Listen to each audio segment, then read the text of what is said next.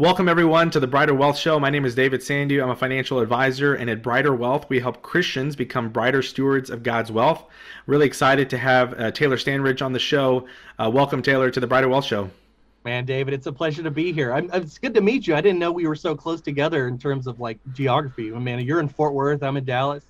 Yeah, DFW is it's like kind of like Houston, though. Takes you a few hours to get across the Metroplex. It's weird that you can drive 3 hours and still be in Dallas. Yeah, exactly. It's nuts how many, like there's 8 million people in DFW. Like that's like 16 times the population of Wyoming. So yeah, it's just nuts. Yeah, well, I'm excited today. We have a few different topics that we're going to talk about. The first one being our work as worship. But for people that are not familiar with who you are, if you just want to share kind of what you do and kind of what your journey is. I know we talked a little bit on the pre-call just about your journey through Dallas Theological Seminary. So yeah, just share a little bit about who you are. Yeah, well, I mean, I'm not super exciting of a person, but I'm a radio broadcaster in Dallas, Fort Worth. I work at KCBI Radio, so that's a Christian radio station that we get the chance to broadcast over 300,000 people a week. And so I've been doing that for about 6 years at KCBI. I've been in radio for about 10 years. So I started around 19 years old. And so just really been interested in biblical finance as I got exposed to people like Dave Ramsey, Ron Blue, Larry Burkett. And then I got exposed to Art Rayner, and Art Rayner actually became a good friend of mine, so much so that I ended up producing his podcast, and then I ended up becoming a co-host of his podcast. So now I'm co-host of a podcast called More Than Money with Art Rayner, and we even have a Facebook group if you'd like to join that. And that's just a group where we ask questions, we find out how we can be better stewards. You know, the slogan is give generously, save wisely, live appropriately. You know, really encouraging people to pursue God's design for money. And so been doing that. And I also got convicted about a few years ago, really wanting to dive deeper into the scriptures, learning who God is, what his word actually says. And so I'm a second-year student at Dallas Theological Seminary, pursuing a degree in apologetics and evangelism. Something I'm really passionate about is having conversations with people who have intellectual doubts about our faith. And also just, having those conversations of evangelism, sharing our faith through our life. And I love this subject, work is worship. I love that topic. Just, there's a lot of people that think it's just all about our words, and it's about our actions too. We really don't have to show people through our words as much as show them through our actions. Now, our words are important because faith comes by hearing, but our words are useless if our actions don't display that. So that's me. I've got a wife that I've been married to for 6 years.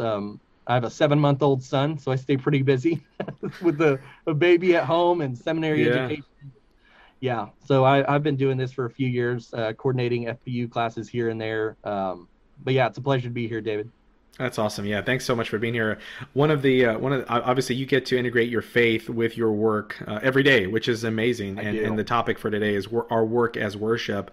I want to start off. Colossians 3:23 says, "Whatever you do, work at it with all your heart, as working for the Lord, not for human masters, since you know that you will receive an inheritance from the Lord as a reward.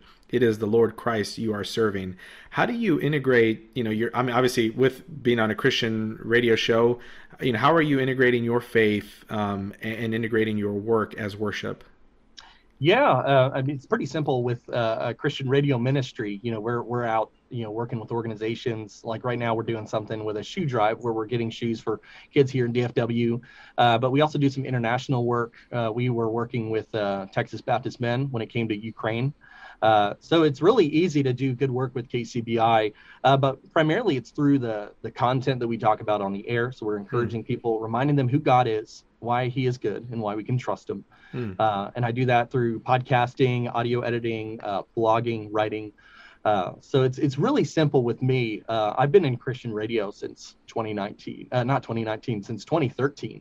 So it's been easy for me to integrate my faith into my work, but I'm jealous of those who have a non-Christian workplace. Tell me why. Because I don't get to have conversations with non-Christians that much. And I really seek that. So when I have non-Christians over at my house or I meet people out in person, I love those conversations because I'm not speaking to the choir. They're actually asking really good questions. And I love having those conversations, and I don't feel the desire to seal the deal or, close the sale of Christianity, if you will. I Planting love the this seed. question. Planting the seed, Jesus, when he talks about reaping and sowing, he's actually focusing on the sower, because he's saying, you're reaping all the benefits of the work that's been done before you. This work is not work that you've done. And so he's really praising this, the sower in that parable. And so I really love the opportunity to talk more with people, and I hope I get to on a more regular basis. But that's kind of one of the downfalls of working in Christian ministry. You're not as exposed to non-Christians as you'd like to be. But that's why I'm pursuing a degree in that, so I can get better at that and be more biblically wise in how I approach that. Yeah, I think, my previous career was I was a rocket scientist for a little over a decade before I Right. started in the financial services industry. And, being in that environment, I traveled a lot overseas and had opportunities to be around obviously non-Christians, but also Yeah. I lived in Israel for a few years and I got to experience, traditional Judaism and got to just hear their story. And it's just so interesting how their life and their faith are so intertwined and interconnected. It's not oh, I'm going to pray now and that's my Christian thing to do. It is involved so heavily inside of their culture. Even, taking the Sabbath and being, quote unquote religious about things. Sure. But they really integrate their life and their work and their faith. But one of the things that I did notice is, sometimes it's hard for us in two different areas as Christians, right? We're in this world, but we're not of this world. Hmm. But as Christians, right, especially for people in secular jobs that are not talking to Christians or on a regular basis, right? How do we start that conversation so that we can really use our business as a ministry or our work as a mission field? Yeah, I don't think it's going to be that awkward. You want me to tell you about Jesus? Yeah. It's not that conversation. Honestly, you have to let that naturally come into play. Hmm. So uh, that's going to happen because the Christian life is meant to take. It's meant to be a light. And so even if you think of Old Testament Israel, the law that they had was not necessarily like it wasn't God punishing them, so they had more rules than everybody else. No, the law was meant so that other nations could see how Israel was different. Hmm. That's how Christians are to be in the workplace. So whether it's our work ethic or it's our viewpoint on the things of this world, like the events going on, but like I think honestly, one of the best things that we can do as Christians, especially during the pandemic that we had, was just having this non-anxious presence. Not necessarily this presence that refuses to be that refuses to acknowledge what's happening, but it's one that refuses to be shaped by it. Mm. So I think honestly, having those honest conversations, letting them come to you, but also asking them what they believe. Yeah. I think a lot of people genuinely love to share about themselves and Yeah. love to share what they believe. And as long as you don't make this awkward conversation of, well, I'd love to tell you what I believe, like we call it relational equity. Yeah. Develop that relational equity, and I promise you, they're going to want to they're going to want to hear what you believe. They may not agree with it, but you can at least have that relationship with them. I'm not a fan of the door-to-door salesman tactic, because, if you treat Jesus like he's a product, they're going to treat him the same way. Yeah. So that's to me, whether it's through our work ethics, the way that we treat our coworkers, it's the way that we react to the world events happening that are affecting our jobs. I think we can stand out more than we know. Yeah, and I think taking a step back, right, if we think about work as a construct that God has designed for us, right, then we don't necessarily view work in a negative light, right? We can view our work as a glory to God, right? So there's opportunities, right? So when I was, working for space companies, I was kind of quote unquote the money nerd, right? So I always had this passion around money and stewardship, and so people had asked me, it just kind of the conversation would come up around like, oh, what do you think, about this 401k or investment account? And I would start talking about, well, first I give to my church, and then it kind of opens the door. So I don't think it has to be so unorganic, right? It can be a little bit more organic in that you're just being authentic about your faith and how God is a priority in your life. But I want to talk first initially about how should we view work, right? Forget about what we're doing, but how should we even view work as worship? Yeah, so a lot of us make the mistake of thinking that work is somehow a punishment of the fall. But if we look at the timeline of Genesis, work was pre-fall. It was pre-sin. We were called to steward the earth and take care of what God created. And that doesn't change because of sin. We we steward the earth, and that looks differently now that we have different companies and jobs. But I still think we have a responsibility to steward the earth, be responsible stewards of everything that God has given us. So that includes all of our resources. That includes our animals. That includes our families, our wealth, our time, our relationships. It includes all that we steward. And so work is not something that's going to stop when we die. There's actually going to be work in the afterlife, and it's going to work. It's going to look differently. We're not going to work for an income. Like, that's the result of the fall, that we have to now work and work against the earth, essentially. It's hard. It's detrimental, but work now in the afterlife will be and it should still be for the glory of God, but it's going to be purely for the glory of God. And so just like Colossians 3 said, we work not for human masters. And I think those who have had a bad boss before, or have had a toxic work environment, that can be very hard to swallow. And I'm not saying those who leave jobs for that reason are disobeying God in that sense. I've had to do that before. But I think it changes your perspective. You see them through the lens of God's eyes. And I think that changes everything. Yeah, and I think I've said this before, but I can't remember who said this, but a lot of times Christians will view our lives as a dot instead of the line that is eternity. And I think when we are working, right, so Colossians, like you mentioned, Colossians 3 talks about we'll receive our inheritance from the Lord, right? Are we doing this work for these earthly people, or are we doing this work for the Lord? Yeah. The other thing that comes to mind there is, if I'm doing this work for the Lord, then would he be pleased in the job that I'm doing?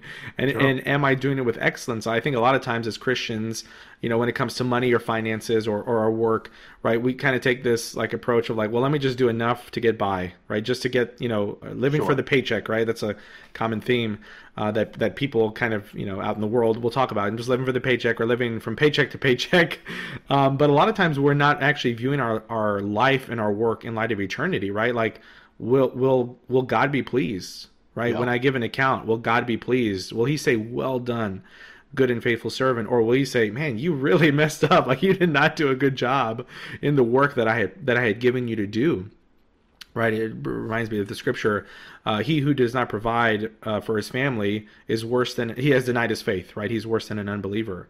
And the Bible also says, he who doesn't work doesn't eat. So I think, we can take those scriptures as, obviously at the base level, we need to provide income for our family, but God says that he has denied his faith, right? It's like, I need to view this work as an opportunity to be a blessing, not only to my family, but also to the people around me, right?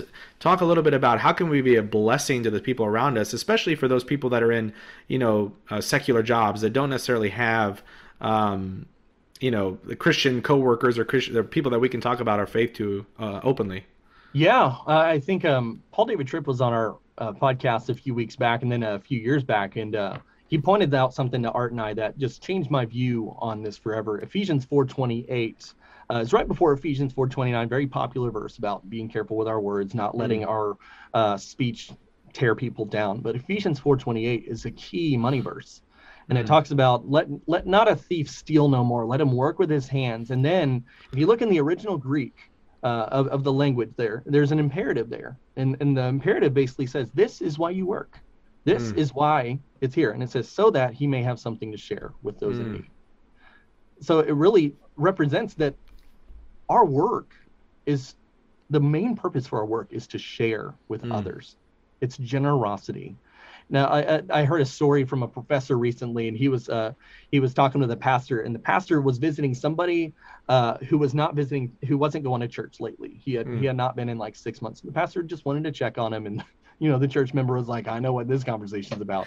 But the pastor was essentially saying, hey, we missed you at church today. And the guy's like, yeah, I know. I'm just really tired. I worked so hard all week. I just want to have the weekend to relax. And he's like, well, why do you work so hard? He's like, what do you mean? I gotta have, someone's got to live, right? And he's like, who told you that? And it was a really bold response. The pastor was making the idea, look, you don't provide for your needs. God does. Now he provides for our needs through work, but God is the one that provides for your needs. And if your work is, and that's a healthy story about, not working so much, not working too much. We often think of work, it has to be the 8 to 5, 40-hour Americanized 20th century industrial revolution type of, it has to be this way, but that's not the way that work looked. Work is not about, trusting in ourselves. It's about relishing in what God has given us. It's relishing in participating in what God has given us. Yeah, and this reminds me of the story in Tim Ferriss's 4-Hour Workweek, when he talks about the Mexican fisherman and the investment banker. And for those who haven't heard the story, I'm not going to get into all the details, but basically the gist of it is, why delay for, in 20 years what you could be doing now? And it really brings to mind the scripture where Jesus talks about, give us this day our daily bread, right? The Lord's Prayer. It's like, man, are we trusting God for just today? And it also brings back to memory when the Israelites are wandering and they can't actually, store up food for the next day because it starts to spoil. I just think, man, God, what would it really look like, right, for us to trust you like the sparrow does, who just trusts you that, like, today you will give us enough provision for today. And if I'm viewing my work, like I said, in light of eternity, is this job my source? Am I putting my hope in these riches? Am I putting my hope in this job? Am I putting my hope in this employer? Right? There's almost like this, I don't know about arrogance, but pride, or there's something that's taking our eyes off of God and using our work as an idol. I know we talked about this before, but even the financial independence movement has some good and bad things about it. But the financial independence movement, I think the motivation, it just depends on, are you motivated by your income to produce more and to generate more so that you can not have to work anymore? Or are you motivated to do that so that you can be generous and willing to share and willing to serve? So I think it just really depends on our heart framework. Yeah, I think if you look at the life of the Apostle Paul, he was a rabbi, so rabbis had to choose a trade, and so he was a tent maker. But Paul wasn't making tents all the time. Paul provided for his own needs, and then he went to all the churches and wrote all the letters. I think Paul understood that quite well. He worked for what he needed, and then he went off. But he never stopped working. He just, he had a good perspective on that. It was being financially independent allowed him to do his work with all the churches. So that was really neat. So it's all about the heart there. So I definitely appreciate those who can go into financial independence knowing that. I mean, we were just talking about Sabbath. The Israelites not being able to work, and that's a terrifying thought, right? I mean, they can't gather up food for themselves on the seventh day, and they can't gather up more than they need. And this was teaching them, look, I'm the one that provides for this. And you would think bread falling from the sky would be proof enough to trust in God. But this was actually really hard, because it wasn't just every seventh day. It was every 7 years they had to take a year off. And then every 49 years they had to take another year off. So every 7 years. So you think the 49th and the 50th year, they were taking 2 years in a row off, not working. Like, that's nuts. That's ultimate trust in God. Yeah, that's like redefining the sabbatical for a lot of Americans. Sabbatical. I think it's so interesting. I was comparing, or I was talking about the parable of the man who is, has these fields and he's storing up, and Jesus says, you're a fool. God says you're a fool because your soul is going to be required of you tonight. And then someone reminded me of Joseph in the storehouses, right? And he was able to, for 7 years, store up food and grain, and he literally was able to save a nation, to do that. So both of them built storehouses, but the purpose and the motivation was different in both of those stories. And I think, as Christians, again, we're looking at our life not often in light of eternity. We're just kind of getting into this, it could be a side gig or the hustle culture, right? Yep. That we're like, hey, we got to do this. We've got to compete. We've got to be as good as all these other people. Why is it so hard for us as Christians to just rest and trust God? Man, I think more so this is an American thing, because you mentioned the hustle culture, and there's so many books on this. Daniel Im wrote a great book called You Are What You Do and 6 Other Lies That You Believe. There's also To Hell with Hustle, Jefferson Beck. There's John Mark Comer, who says the ruthless elimination of hurry. We are in this culture that idolizes productivity. Like and I'm not saying productivity is bad. I think maximizing your time is great, but I think we misalign ourselves with the purpose of life. And that's what you quoted in the parable of the guy who's building the bigger barns. He mistook the fact that he's not in control of his own life. You're building all these barns for what? You could die tomorrow. What on earth are you storing barns for? Now, this is different than somebody saving for retirement. This is providing for family. This is providing an inheritance if necessary. So those are all biblical things. Those are all things that we can encourage. But we're not building bigger barns. We're not saying, oh, look at all my money. I can, this is essentially lifestyle creep in the Bible. Yeah. So it's like, look at me. I can rest and be married. He's like, you don't have to wait for that. So I think we can rest in God. And there's so many businesses too that like they have to grow bigger and bigger and bigger. There's some businesses that just don't need to. So what's wrong with having a business of 6 employees, being successful in the community and just doing that? Yeah. Being enough to pay your bills, have a good amount of profit, being able to fix things and grow slightly. It doesn't have to be this millionaire game. Like what's wrong with that? We've misaligned ourselves and think that it's all about money, it's all about achievement, but in reality, nobody actually cares. Yeah, that's very true. I was praying about this morning about, as Christians and as a financial advisor, right? A lot of times people will be looking to say, hey, what's my, I'm tracking my net worth, and is it growing, and is it getting bigger? Sure. And this is hard being a Christian. It's not hard, but it's just a conversation that we have to have, being a Christian financial advisor, being a kingdom advisor, right? How are we spurring those who are people of the faith to be generous? And I'm not saying tracking your net worth is a bad thing. No, not at all. But what if we started tracking our net given, right? And how much can we increase the giving that we're doing and our generosity? What if we started tracking how generous we were as Christians, right? Because it seems, from the scriptures, it seems like Christians should be some of the most generous people on the planet. They should, in my opinion. So give us some practical things. One of the things I think for viewing our work as worship, obviously, I think should be generosity to our employer, generosity to our coworkers, right? How can we be a blessing to them? Looking for opportunities to, maybe go the extra mile, right? And do maybe try to do more work, or do it with more excellence, maybe than some of the people around us might be doing it. What are some other practical ways that we can really view our work as worship, but really put it into application? Yeah, I think servant leadership is another one. Now this is different than, having boundaries. Somebody struggles with getting too much work put on their plate. This is different than that. I want to say somebody who has the time to serve other people.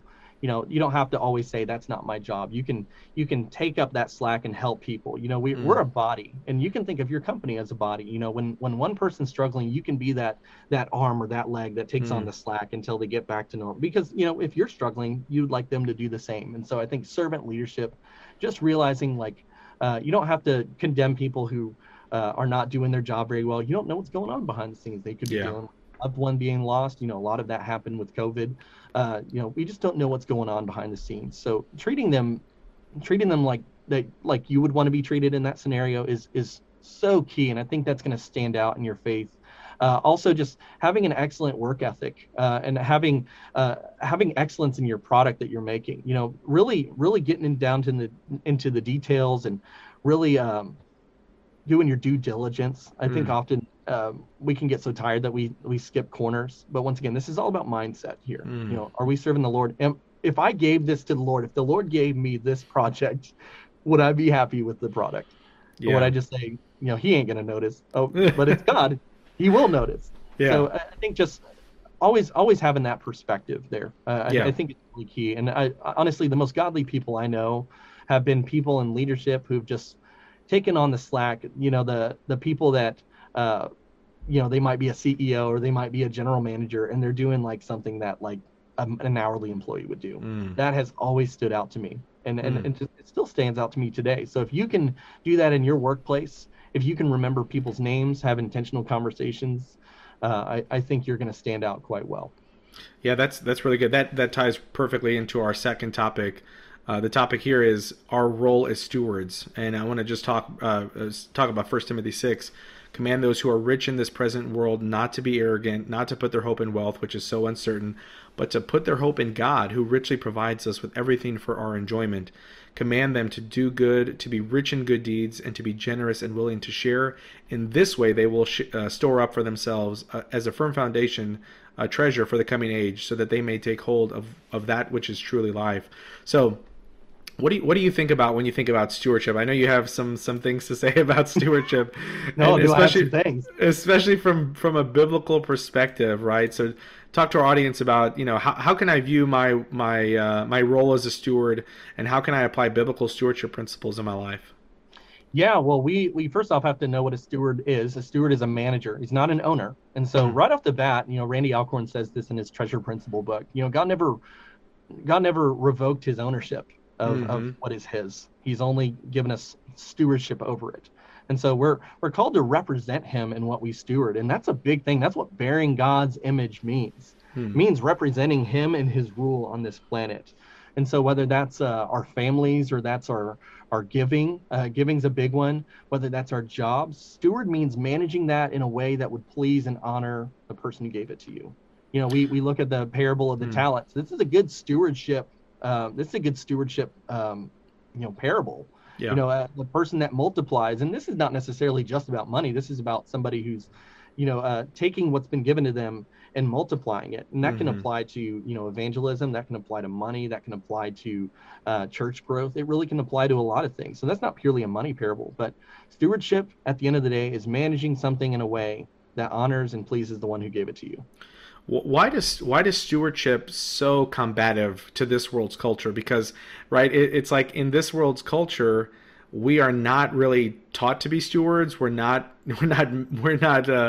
entrenched in the ways of biblical stewardship, right? Everything that we hear from the world is saying, you got to own it, and you got to, which, I mean, there's a good lesson there about taking ownership of things, but Sure. but it's like everything relies on you, right? Everything comes down to you. Why is it so hard for this culture to understand, the role of stewardship? Because I think we're getting pressed on every side about this. Yeah, I think the mind stage that happens at 2 years old doesn't actually stop. It's always, we are always trying to claim what is ours, even with the resources that God gave us. I mean, even in Deuteronomy 8, God just speaks directly to the people of Israel through Moses and says, "Look, you think this wealth is yours, but I not only gave you the wealth, I gave you the ability to make it." Yeah. They literally can't take credit for any of it. Hmm. And I love that passage, Deuteronomy 8, by the way, if you want to read that. And Yeah. I mean, it is absolutely incredible. And so I think it's hard for us to let go of what we think is ours, because it's just a poor perspective of who actually owns it all. We know all throughout Scripture, God is reminding us, it belongs to me. This is meant to bear my image. You are meant to bear my image. You're not even your own. Yeah. He's trying to say you don't, like, nothing is owned by you. Yeah. Even if you own property and all that, it's not owned by you. It's meant to glorify God. And so I just think it's hard to let things go. This even is a flaw in our tithing strategy, where somebody might say 10% belongs to God. And I'm like, no, 100% belongs to God. But once again, the whole idea, like, someone can give 10%, but if it's disconnected from the grace of God, it doesn't matter. Like Second Corinthians 8 and 9 talk about being a cheerful giver. And honestly, if you're not a cheerful giver, keep the money. Yeah. God's going to provide for his church, okay? He's inviting you to participate in something. He's not telling you, look, I'm depending on you to give back some of that money so this church can survive. No, God doesn't need anybody. He's inviting you to participate, to show you that his grace is enough. His grace is enough for you. It's not about riches. That's why he says, be rich in good deeds. Yeah. There's a different currency in heaven than there is in earth. Yeah, and laying up treasure in heaven. Yeah, I think stewardship is hard, especially because we don't want to. There's a level of accountability that we have to submit ourselves under. And in fact, 1 Timothy 6 talks about not to be arrogant, not to put our hope in wealth. Right? There's a level of humility and accountability that we have when we submit our lives to God and when we submit our finances to God. Right? Which is something a lot of people don't want to do, and even as Christians, it's hard. But Luke talks about the mammon and this world's kind of earthly possession, and you cannot serve both God and mammon. Yep. And I think that's really hard. But really having the heart of a steward and the role of a steward, I think, is, am I going to submit myself to mammon? Yeah. Or am I going to submit myself to God, which again requires that level of humility to say, God, I need your help. I don't know everything, and it also pushes you away from mammon. I think in your heart, it's true. You cannot serve both God and mammon. So when you push away from mammon and you say, I'm really going to be a steward, that means you're really submitting yourself to God and being accountable.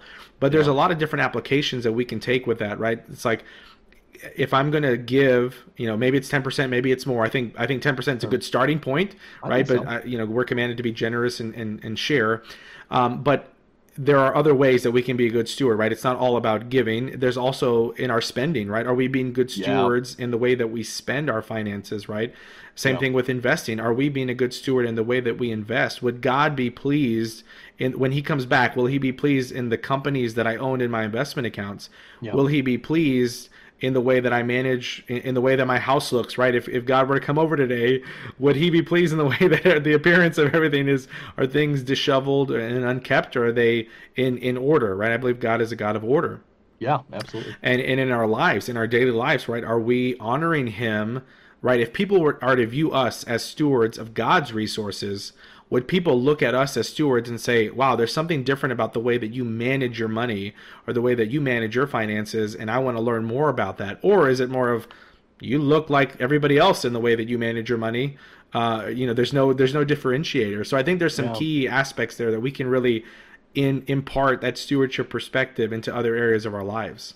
Man, yeah. I mean, you said it best. Just stewardship has so much more than giving. It has to do with our spending. And honestly, I just think we have fallen short of such an evangelistic opportunity to share our faith through how we spend our money. I mean, Christians, if they've read the Bible, they know that there's over 2,000 verses on the topic of stewardship, possessions, and money. And honestly, I know that the Bible doesn't specifically say that debt's a sin, and so we don't try to speak in that way, but Christians should be among the most biblically responsible when it comes to wealth. They should be they should be very little in debt, if at any at all. They should have things paid off. They shouldn't have the nicest cars. They shouldn't have the nicest house, because it represents a false priority. Now, it's not saying they can't have nice homes or nice cars. That's obviously a subjective viewpoint. But it's not always about creeping up the next lifestyle. Now, if you have more kids and you need a bigger home, that's honorable. But I think Christians have the ability, when somebody's saying, I'm really struggling in the inflation right now, are you struggling in the inflation right now? And I'm not saying that Christians struggling in the inflation right now are necessarily bad Christians, but, for somebody who says, oh, I paid my house off early, so I think I'll be fine. Wow. Like, how old are you? Like, I mean, I manage my money because I want to be generous with what God has given me. I don't want to be impacted by the ways of this world. And we look different to the world, just like we were talking about in the Old Testament. We look different to the world. So somebody is invited to ask us, why do you manage your money that way? Don't you want to manage like credit and all these different things that the world poses as smart biblically? And it's like, look how those guys turned out. When you talk about debt, right? A lot of Christians will get into this, right? Because the Bible talks about debt in not a good light. No, not a good light. And so it's like, debt. There's no scriptural basis, I think, that says debt is a sin, but there are a lot of scriptural basis say we should avoid it, right? And I always tell people, and Ron Blue says this as well with Kingdom Advisors, and he talks about like debt presumes upon the future of our lives, that God has to provide for that. And I think when we are so focused, and I noticed this, right, like going through Financial Peace University, which is a great program, but when you're so focused on the debt, it's hard because, again, you're kind of inwardly focused, and I think it's good that you're trying to pay off debt, but when debt has become like this just behemoth in your life and you can't really focus on other people, again, it's just kind of an idol. You're just so focused on it. You cannot be looking for opportunities to be generous on every occasion, right? Like Scripture says, be generous on every occasion. Right. It's hard to really look outwardly when you're so focused on like the debt that's a big burden to you, right? That's like that thorn in your side. You can't really focus on what's ahead of you. I'll just give you this short story. My daughter she just turned 1, and she's starting to get to the age where she understands what's inside of packages. And so we were giving her this little oatmeal bar it was in a package. I had one that I had opened, but she had found one and was just holding it, and she was holding it so tight in her hands, like, and just like trying to squeeze it. But she couldn't actually see that I had one open in my hand that I had right next to her face. I mean, it was like right next to her face, but she couldn't see it because she was so focused on this one that was in the package that she actually couldn't even access. And so I kind of use that story as Christians, sometimes we get like that. We are so focused on, and whatever that is, it could be debt, it could be pursuing money as an idol, it could be mammon, and we don't even see that God is right there with something in his hand ready to give to us. Mm-hmm. Yeah, I love the saying, you can't have an open hand to those who need it if you're too busy grasping onto everything that you're trying to preserve. It's generosity is genius in God's eyes. I mean, Chip Ingram writes a great book called The Genius of Generosity, and the whole premise of the book is by letting go of what we're holding on to, we actually embrace what we've been trying to preserve. It's absolutely genius on God's part, but we never let go, and that's.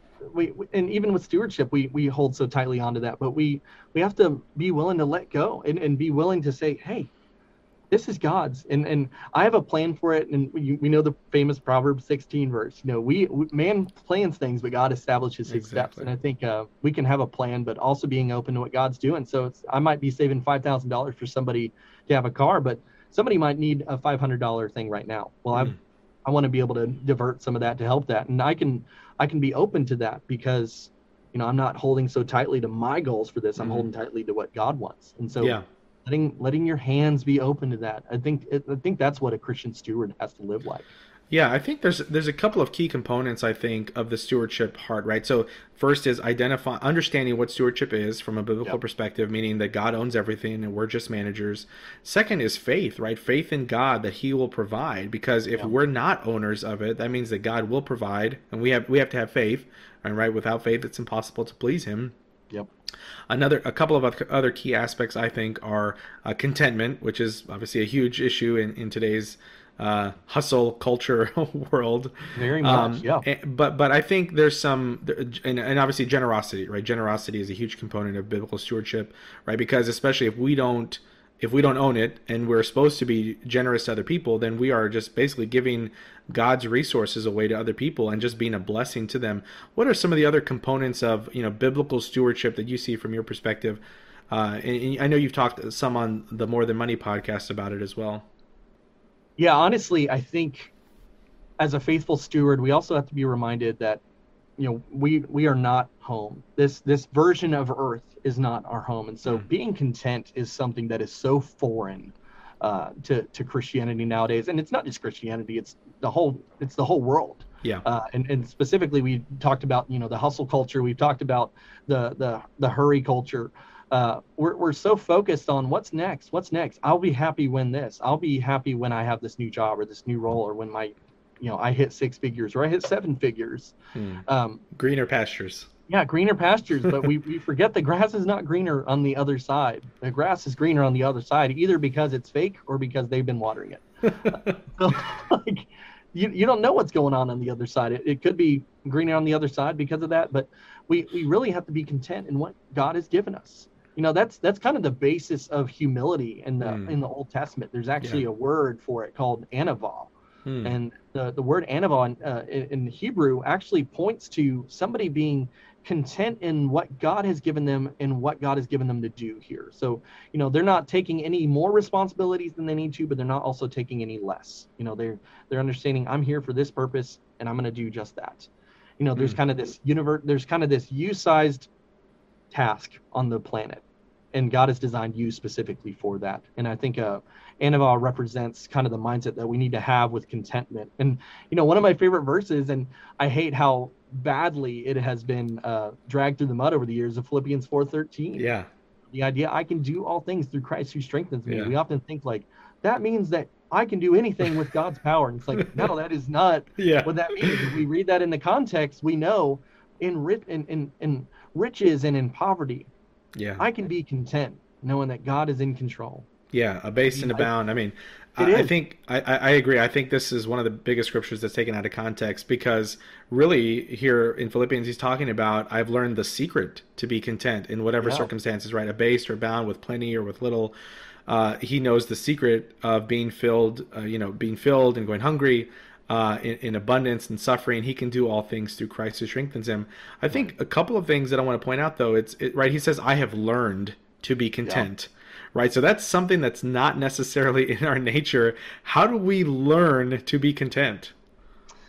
Man, I think you got to, once again, I think you got to be humble, and you got to know that your mindset probably not going to be right on that. We talked to it earlier. Your thoughts are not my thoughts.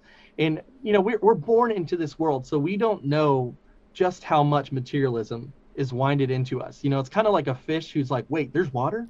Like that's all they've known. That's all that they've known. You know, we walk by probably 3,000 ads a day. You know, we are a materialistic world. You are constantly trying to sell each other things, and I mean, it is everywhere. And so it's all about possessions. It's all about what we're wearing, who we're wearing, or you know, how much money is in our bank account. It's all about success and accomplishment. We see this in social media. It's how many followers I have. I mean, it's sad to think about. I mean, I was watching a documentary about the Paris Hilton, and Paris Hilton sadly still has not learned contentment. You know, she's saying my net worth is $300 million, which is incredible. It's an insane amount of money, and she's the heir of the Hilton empire, and she's a very successful DJ. But she says this, and I think it just highlights something that I've seen constantly, and it's I'll be happy when my net worth's $1 billion. Isn't that crazy? Wow. I mean, I saw this from Jim Carrey. He was saying, I really hope that people become millionaires. I really hope that they become Hollywood stars so that they realize that money's not the answer. And I think he highlights something that most of us will never know. A lot of us will die believing that if we had more money, we would have been happier. We would have had more opportunity to be happy. We would have been more joyful if we had more money. And I think a lot of these people who are making $1 million movies, they're making 7 figures on movies or 8 figures on movies. They're starting to realize, you know, maybe I was wrong about this. You know, I have plenty of money and I'm still not happy. Maybe this is not the reason to be happy. And most of us will die believing what they've figured out. And so I'm not jealous of those people in Hollywood because they're figuring out something that we will never know. Well, I think most people also, you know, they don't look at their life and especially in what am I doing today in light of eternity, right? You think people on their deathbed, they don't think, oh man, I wish I had invested in this stock, or I wish I had, you know, done this. They think, I wish I had spent more time with my family. I wish I had spent more time with my kids. I wish I canceled that meeting and went to the soccer practice or whatever it is. Like there's just so many things, and especially, you know, being a new dad, it's like there are so many conflicting priorities that that I have to manage, right? It's like, am I gonna tell my daughter like, no, I can't do this because of this? I actually heard another podcaster talk about basically every time that you say I don't have time, instead of saying I don't have time, say that you're not a priority. And that really hit me because, man, how many times have I said, like, I told my wife or my, you know, my daughter, you know, I think she understands that I'm not there, but, you know, that you're not a priority. Like that's huge. Yeah. And how many times have I told God, you're not a priority, right? Like, oh, I would pray if I could wake up earlier, but I just don't have the time. Or I would pray, you know, X, Y, name it, you know, but I don't have time. What I think, and it's really convicting even as I'm saying it, but even thinking like, man, you're not a priority. Like saying that out loud, like, oh God, I would spend more time with you in the morning, but you're not a priority. Like that's hard. Or like I would give more, but God, you're not a priority, right? Like, or I would be a blessing to that person, but you're not a priority. Like me having more in my bank account is more of a priority.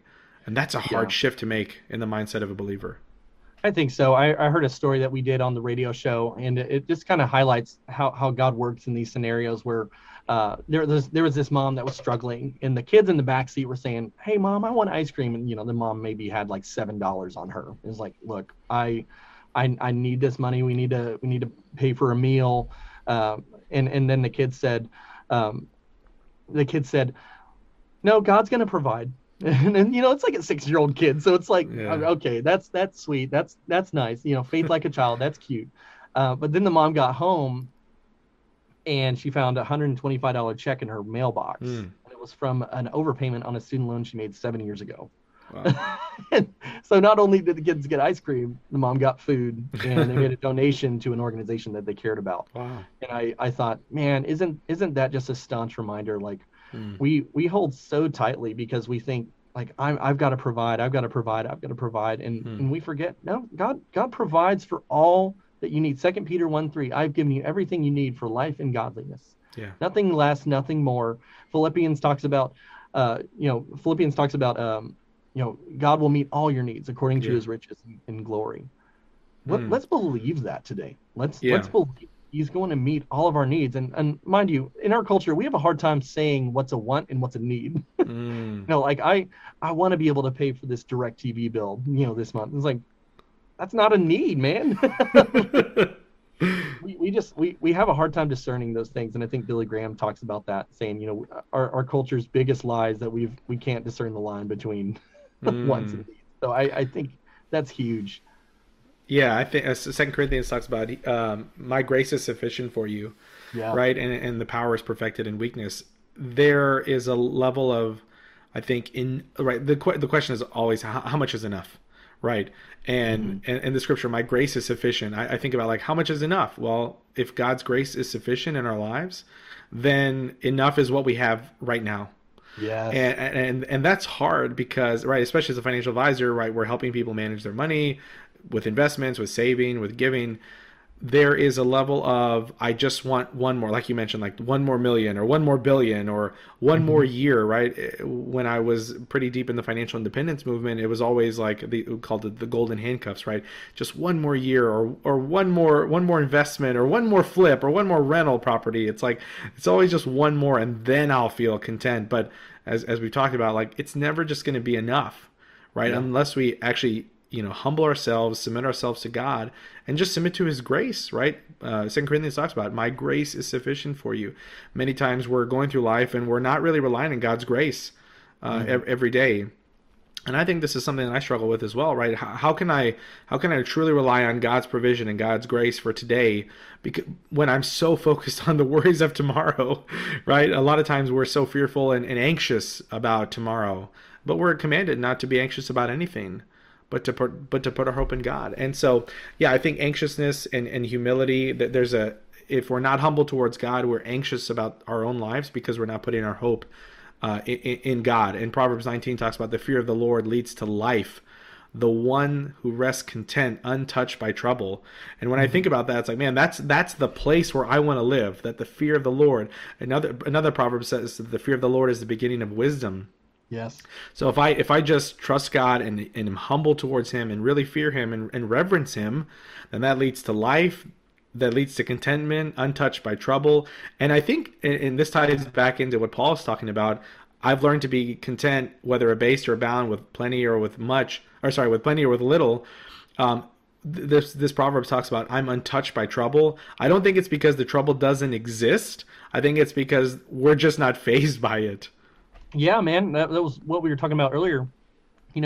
Having a non-anxious presence in the workplace. It's not a reality that we're, we don't have to ignore what's going on around us, but we refuse to be shaped by that. We understand, like, yeah, it sucks right now in the world, but I'm not, like, this is not all there is. This is not all that there is, and so I can find comfort. That's what hope is.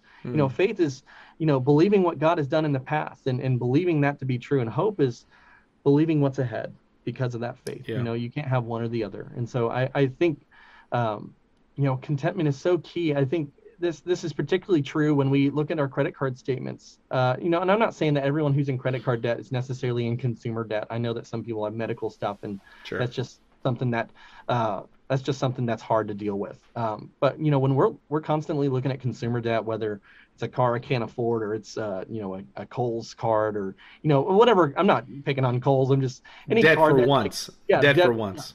Yeah, exactly. Yeah. We're sort of telling God, what you've given me is not enough.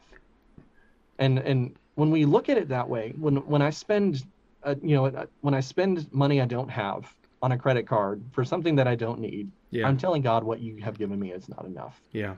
That's a big thing for me. That's a convicting thought.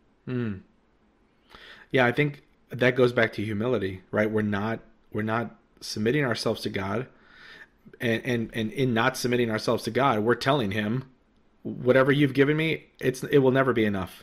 Yep. And that ties back into having a heart of contentment, because when we're so focused on our own satisfaction, our own blessings, our own joy, right? We never have enough to give either. We never have enough to give to be a blessing to other people. So I think that ties in pretty well. I want to talk, this just came into my mind, but if you're like, for single people, this might be easier, I'm not sure. But for married people, right? I've been married close to 9 years now, and you've been married about the same. And we both have one kid.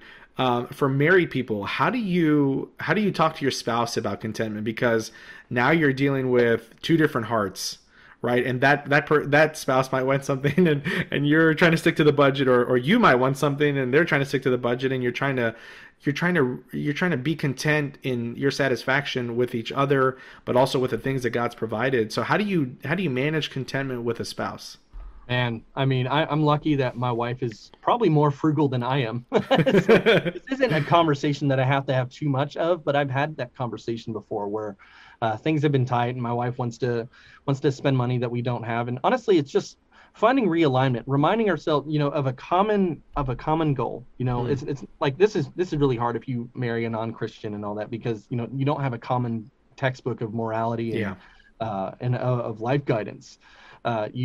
I mean, one person reveres the Bible as the word of God, the other doesn't. Yeah. So hopefully you're in a situation like that. But, we go back to what God's word says. Why are we here? And so, this usually when we have those conversations and we're aligned on the goal, we're aligned on generosity. This doesn't mean we don't have fun. It doesn't, like, I'm not having this discussion every time my wife wants to go to Chick-fil-A. But if it's like, I really want this and I don't want to give because that money could go to us, we can have this discussion and remind ourselves. Hopefully you've had that discussion of why you're here, but sometimes it's just a simple reminder, and sometimes my wife has to give me that reminder. Sometimes I have to give her that reminder. So it's a nice, equally yoked relationship. And I think when we root ourselves in God's word, we get closer to God's word, and we get closer to God. We see that triangle demonstration. We both get closer to God. We both get closer as a result. And so that's usually how I would handle that discussion. Okay. Yeah, that's pretty good. I think especially when you're when you're equally yoked to your spouse, right? That their desires and your desires might not be the same. Yeah. But I think when you focus back on God and what is God's heart on biblical stewardship, what is God's heart on contentment, what is God's heart on our work as worship, right? Then you have a moral standing to make your case, right? Because it's like, does this please the heart of God? And then there's some alignment there.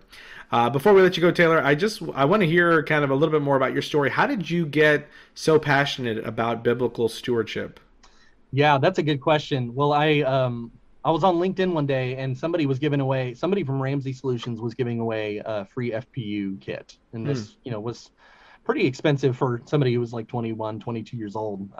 So they gave me a free kit. It was like $130 value. And it came with, complete guide to money. And I kind of just put it in the corner of my closet for a few months. But then my wife bought me the Total Money Makeover. And that's what did it for me. I really realized that we were just out of control. We weren't like we didn't have a ton of debt at that time. I mean, I had an $8,000 student loan. And that was all I had. We were in an apartment, but I got really passionate about it. And then we moved in a home and I got really stupid. And so I financed a bunch of stuff. So I financed a bathroom remodel. I financed a $3,000 refrigerator. I still had this, I financed 2 cars. I did this all in the span of like 2 years. So I had this sort of moment of, I give up. I want to be happy. But then I got back into those books again, and I started reading people like Larry Burkett, Ron Blue.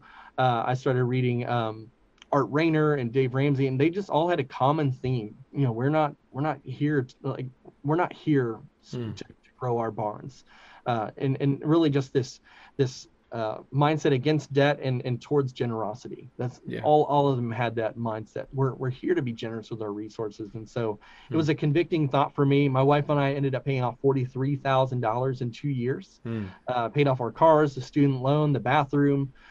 We got into a home, and, man, it's been incredible. I've been reading so much more books, got connected with Art a few years back. And now we do this podcast. I coordinate FPU classes whenever my church hosts them. I mean, it's been awesome. I've even set up budgets with some people who, might be entering adulthood, so get to really invest in a next generation of finance, telling them to be cautious about debt, to avoid it when possible, and to be passionate about giving. Even if it's a non-Christian, I still tell them, look, it's good to give. Even if you're not a Christian, there's scientific evidence that backs up. Giving is great for the brain. It's great for your body. It's great for your joy and happiness. And they really appreciate that. So they end up investing in causes that they care about. So even if it's a non-Christian, it may be harder to convince them why to give, but even non-Christians appreciate the generosity factor. Yeah, I think when you are giving, you get to see there's a double benefit, right?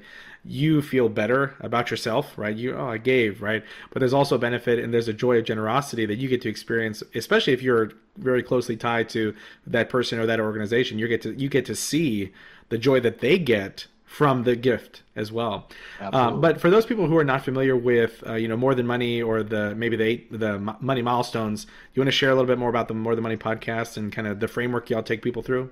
Yeah, it's we have 8 money milestones. This is headed up by Art Rayner, and he actually is now doing some big things, creating his own sort of product. And so be on alert for that in the fall. But in the meantime, if you're on Facebook, join the More Than Money with Art Rayner group. They have about 750 members. David's a member. I'm a member. We got a lot of financial counselors in there as well. And it's just a great time to ask questions about, biblical finance. And, this is a very non-judgmental group. This is not arguing over debt and all that. We're very much wanting everyone else to succeed. And so on Facebook, join that. We're also on Twitter and Instagram and Facebook. Just search Art Rayner. If you want to follow me personally, I don't post a lot of money stuff. I'm mainly into spiritual stuff, but I'm at TB Stanridge on Facebook, Twitter, and Instagram. And so, yeah, that's about me. Well, thanks, Taylor, so much. I really appreciate you coming on the podcast, and really excited for our guests to learn more about More Than Money and art as well. So really appreciate you being here. Thank you, David. It's a pleasure to be here.